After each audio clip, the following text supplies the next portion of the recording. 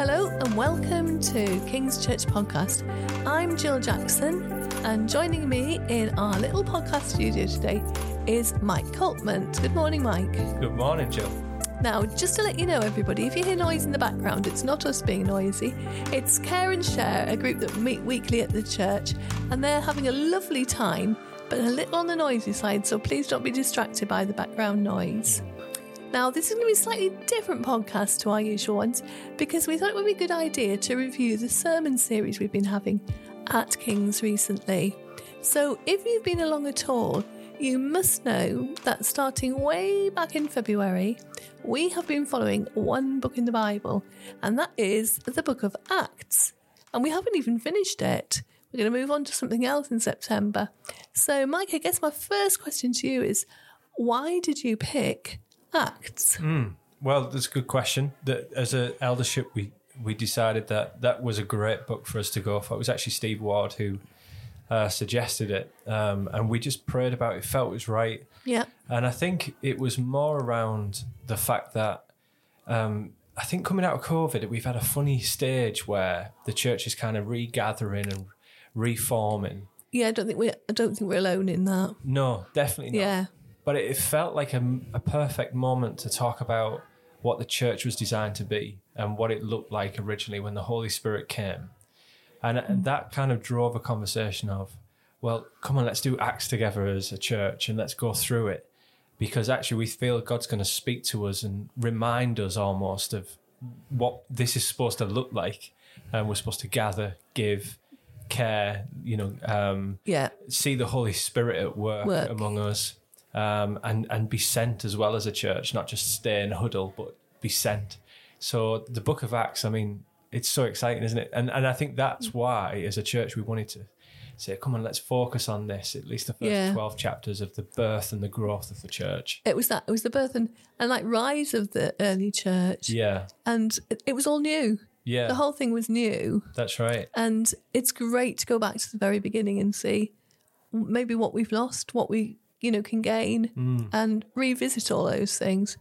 And I in particular loved this series, which Good. is, I've heard that as well from a lot of people. Good. I'm glad to hear that. That's it's good, isn't it? Yeah. It's nice that. I think one of the things you did though, I remember the first week you said a little quiz.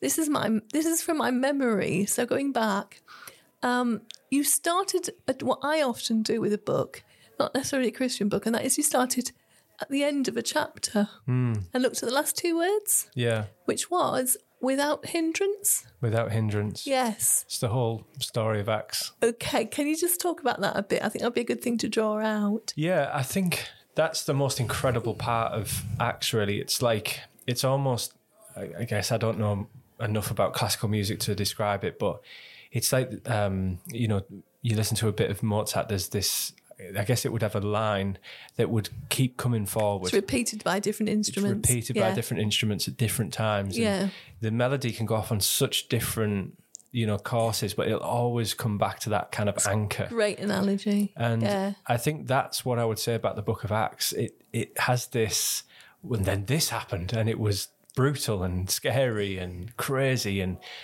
someone was raised from the dead, and this king stepped in, and this governor didn't like this, and the Sanhedrin did this, but the church kept on growing without hindrance. Yeah. And it's almost like that melodic line that it keeps coming back to, and it's music to your ears. But it's almost like the anchor point that Luke just keeps putting in every time something major happens, even where we finished.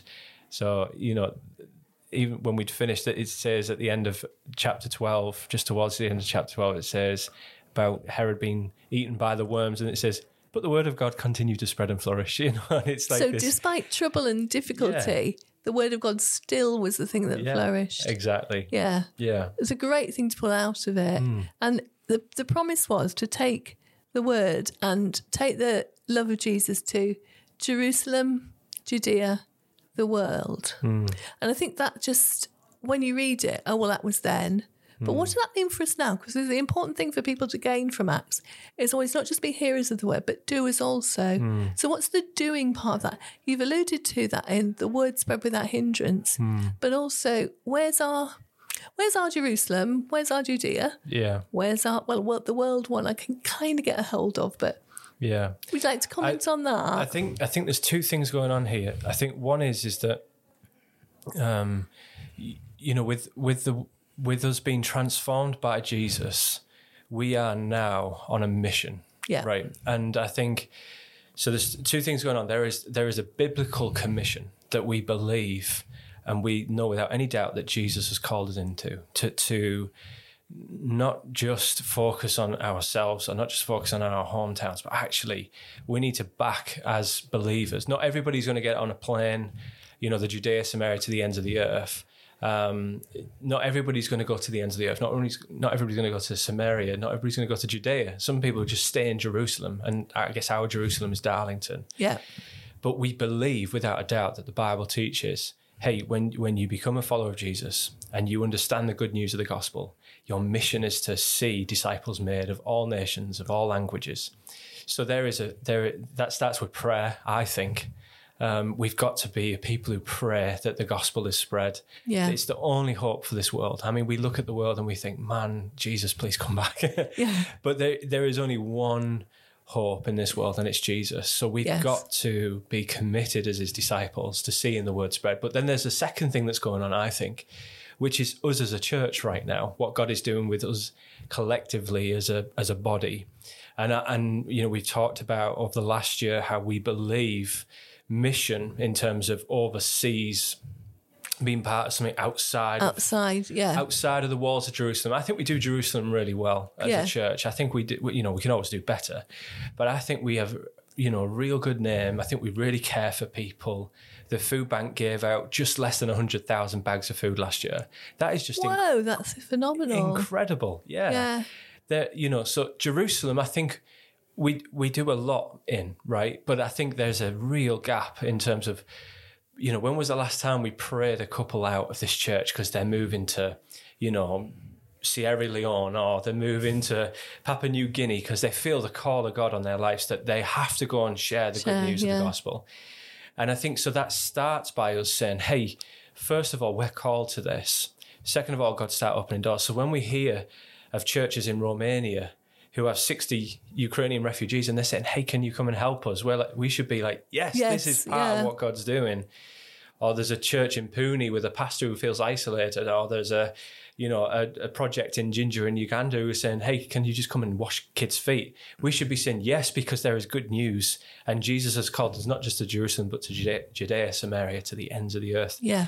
So I think there's two things going on. One is a clear biblical thing, but there's a second thing going on, which is the exciting part about Acts, isn't it? That the Holy Spirit is moving and speaking to his church. Yeah. Which is what I believe he's doing for us now. So that talk for me, and actually I would share this really briefly. We'd been praying about, if God, are you calling us into mission as a church in outside of the walls of Jerusalem?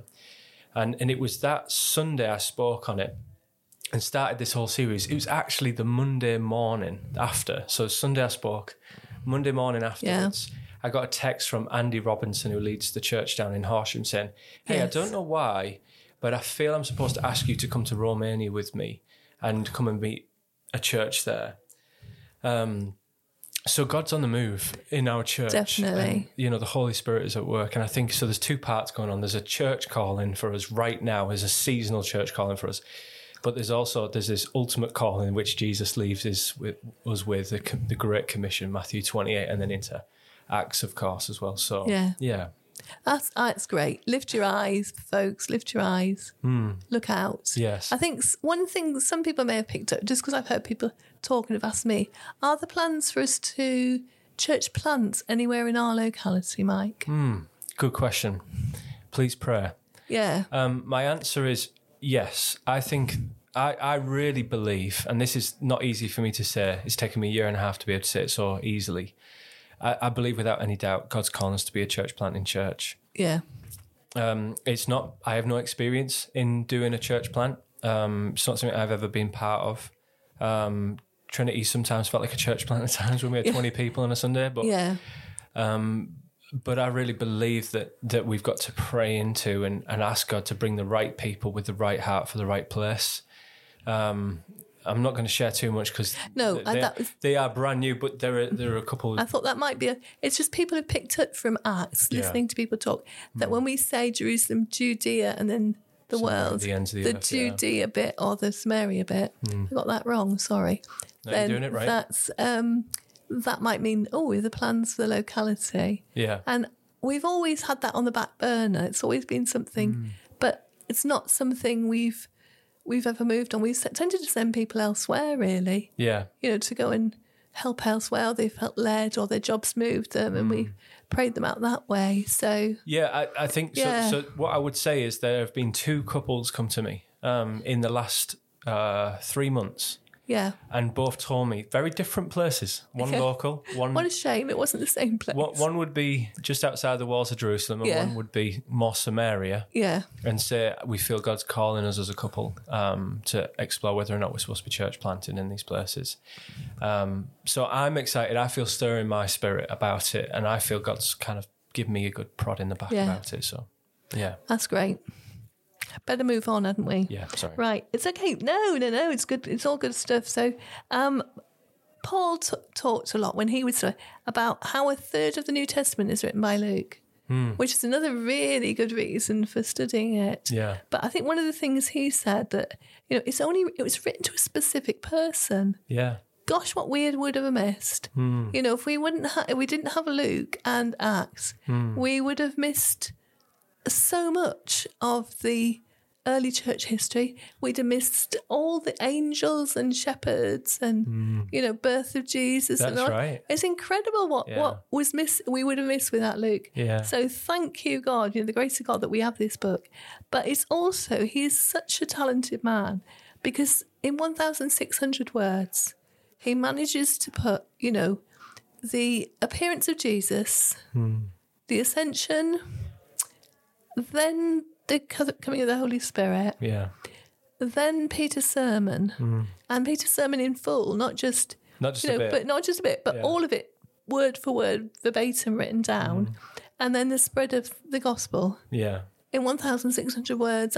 It's incredible to think about the kind of density of information that's given in the fewest of words. Yeah. It brought me up because I thought I probably use loads just to say one thing.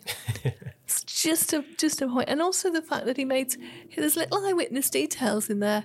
He mentions people all the time. Yeah. He mentions particular people in history. And I think for people who sort of sometimes doubt the validity of Scripture, that actually there are historic figures you can look at. That's right. That existed, and they're separate. They're written in other books. So one of the people obviously that backed up a lot of what Luke had written, and gives a lot of context actually, because Luke doesn't always give you context. No. People find the Bible hard to read sometimes because of the fact that it kind of just tells you what you need to know. It doesn't tell you what you want to know. And we're so used to reading books, especially modern books, that you start reading a novel and it'll tell you the air temperature and the weather pattern and the. You need to change your novels, Mike. Yeah, but you know the. I do know the sort of stuff you're talking about, of course. Tell you what everybody's wearing. If the Bible gives you details, it's because you need to know that detail. It's significant to the story. The great one is Absalom. Tells you he's got really long, lovely hair, and it's like, why are you telling us that? Well, it's because he's going to get caught in a tree later on. Or Saul, he's really tall. And things like that are actually really distinctive. But the biblical authors put it in there to help you because it's significant for later, or it's significant for this point. And I think we get so frustrated sometimes. It's like, why? Where's that come from? What's happened there? But Luke as well.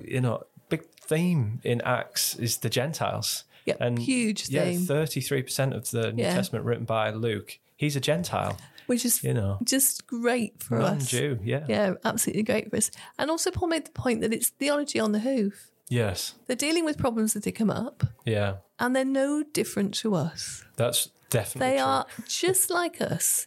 Yeah. You read their squabbles, you read their fallings out, you read their confusion, you read their difficulties, relational problems. you read the whole everything. And I just think They were like us, the same dreams and aspirations, Yeah. the same difficulties. Same fears. Exactly the same stuff. Yeah. So I think that's really great. And I think the other thing from both Acts and Luke's, they're the only two words parts of the Bible we get well, we know the intention of what the author was intending. Yeah. He's gone back. He actually says why he's doing it. Now we read other books and suddenly we realise, oh, we're reading a history or we're reading poetry. But he very much says, Yeah. this is why I'm writing I'm it. going to prove to you this is real. Yeah. I'm going to verify the reports that you're hearing. Yeah. In order to show you that this is accurate. This happened. And I'm putting it into chronological order as far as I understand. And including the eyewitness, he actually had to have gone round everybody to find out which of the people were there in the upper room. Yeah. Because he lists them. Yeah, exactly. It's really great. Yeah. Little details like that I always find thrilling because you just think, yeah, this is rooted in reality. Thank you, Luke. Yeah. Thank you, Luke. And then we had some really good themes pulled out. Tom talked about community. Then Diraj talked about martyrdom. These are all big subjects, by the way. I'm just going to mention a few. Graham talked about, it should be called the Acts of the Holy Spirit. Not so much the Acts of the Apostles, because it is all about the work of the Holy Spirit. And then we had Peter's missionary journey and the whole Salt of Paul bit. Now, that's a load of stuff. Are there any of those you would like to kind of comment into where we're at with community? Let's not do where we're at with martyrdom just yet.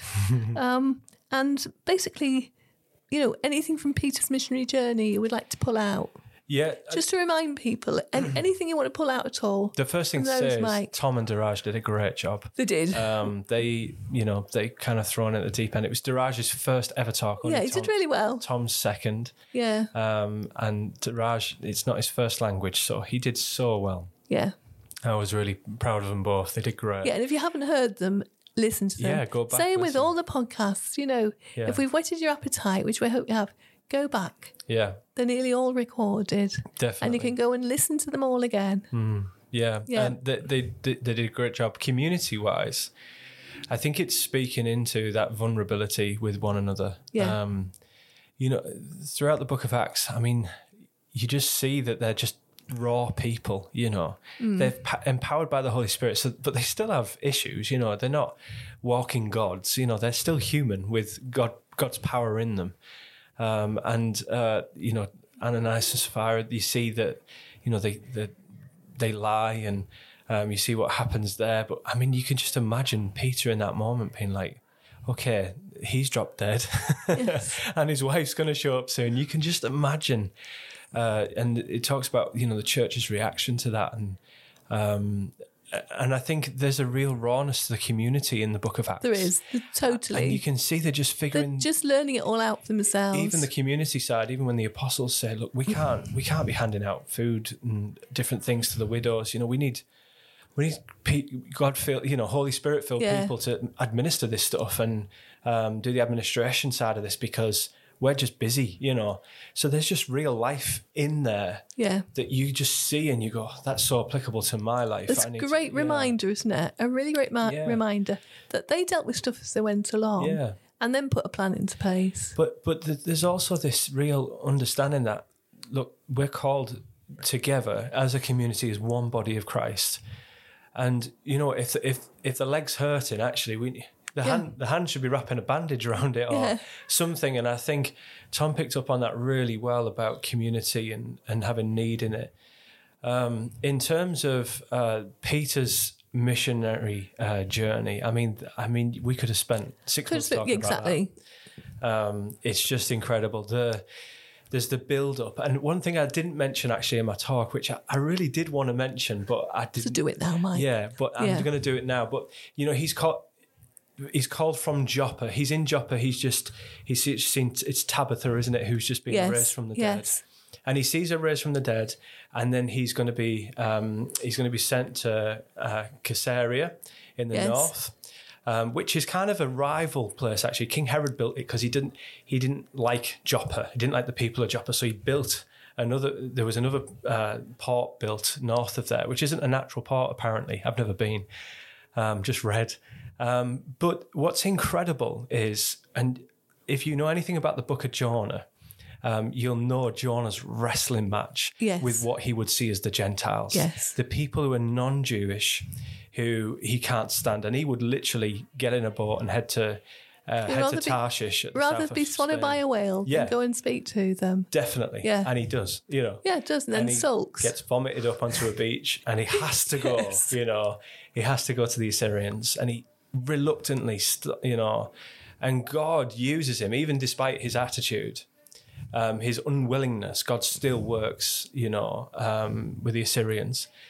And it just, funny enough, it's exactly the same place that Joppa is where Jonah is. Yeah, that's when he isn't goes that down to the port, interesting? when God asks him to go to the Gentiles and to share God's love with them. Yeah. And Peter is exactly the same place when he asks him to go to Caesarea and to share God's love with the Gentiles. Yeah. And there's just something about the Bible that just blows me away. It is, that's incredible, isn't it? Yeah. Those links are fabulous. Yeah. That's why people need to get into the Old Testament too. I agree. It's So amazing. it's amazing. Yep. Well, that neatly brings us on to Cornelius's house Yes. and the mission to the Gentiles. We had 3 weeks on that. Yeah. Brilliant, absolutely. Because to look at it again, that we wouldn't be here if Peter hadn't had a complete change of mind. Yeah. And that is incredible. People got to think it's like the equivalent of being, I don't know, you've always been in one direction, and then suddenly that everything you thought was right is challenged, Yeah. Everything's upside and down. you graciously see that it's God and give in. Yeah. I think He did it so quickly. it speaks so much to Peter's character, doesn't it? And Doesn't how much it? he's been transformed by God. Because I don't think Peter, when Jesus calls When we him first on that meet boat, him, yeah. he ever would have done it. But I think it's not just that, though. I mean, it can't be understated the significance of that No. encounter with Cornelius's house and how much that changed everything.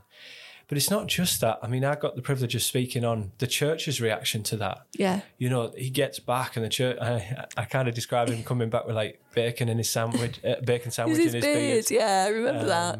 But you can almost imagine like the church's disgust and like almost wanting to excommunicate him. You Yeah, know? and saying, "Are you sure you got this right?" Yeah. But then it's almost, Luke obviously describes it, but just says that they just took it on. You know, like Yeah.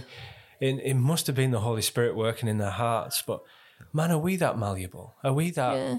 you know, are we that changeable by God? Like, I don't know if I am. Like, you know, and all our prejudice and all of our preconceptions of things and people groups and are we that willing for God to change things? You know what I mean? I think there's a moment in the past of Kings when Phil and Paul and some others have been out. It was the World Cup year, South Africa? Oh, yes. World Cup. And they came back and they've been building, and we had our project on here. And Phil made the big announcement that we were going to give half of everything we raised away. And he had no idea how the church would receive that. Yeah. And there was this feeling of, that's just good. Brilliant. And Yeah. he had no idea. He said it in fear and trepidation that Sunday a bit, if you talked to him about it. Yeah. And it was like this feel from the church, this, you could just sense this, that's just right. Yeah. It's such a vulnerable thing, though, to, like, even as a leader, to say, I think this is what God said. And then put yourself out there. Put think, yourself out wait there. till everybody else. But you can all, you know, you've got, I think when you read these stories, it's so easy to make them stories when actually they're real people with real lives and real hard, you know, difficult things to do.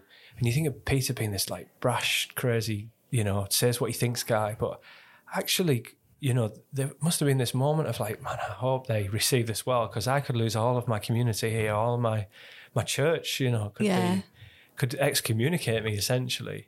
And it wasn't just that, it was the knock-on effects as well for people in the church with, you know, the Jewish community in Jerusalem. You know, if they were seen to be having, you know, dinner with Gentiles and, you know, eating with them and so on and so forth, it had such ramifications. But the Holy Spirit, it's just powerful and working. And this is the acts of the Holy Spirit, changing the hardest of hearts and changing people's prejudice and everything else that goes with it. So, yeah, amazing.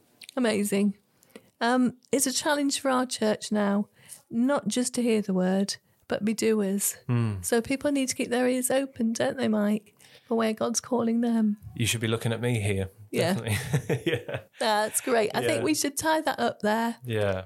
If if anybody wants to get in touch about anything we've said, please do. We welcome comments through the King's Church office, and also please listen to the podcast again. Don't let this series go away and start the new series without actually cementing what God's been saying to you through it. It would be great to end by praying. Father God, there's so much we've talked about, and you are just so awesome. Father, I just ask that you pour more of your Holy Spirit into all of us. Father, especially our leaders and those who prepare the word. Father, I also pray for listening ears, that we're not just hearers of the word, but that we're also doers. Father, I pray even now as people are listening to this, you begin to stir hearts about where their place is. Is it serving here and reaching the people next door to them in Jerusalem? Or is it further afield, Lord? Stir people's hearts, Lord, and don't let people rule themselves out, Lord, because they think they're too old or too young or have no qualifications. Father, we've just looked at people in the Bible who had no qualifications, but the only qualification they had was the availability to you and to listen to the Holy Spirit. Father, just thank you. Thank you for all the exciting things you have ahead of us. And Father, I pray again that your word goes out without hindrance, not that we won't have trouble and difficulty, but Father, that your word goes out without hindrance. Thank you everybody for listening. There'll be other podcasts through the summer, so just join us again the next one.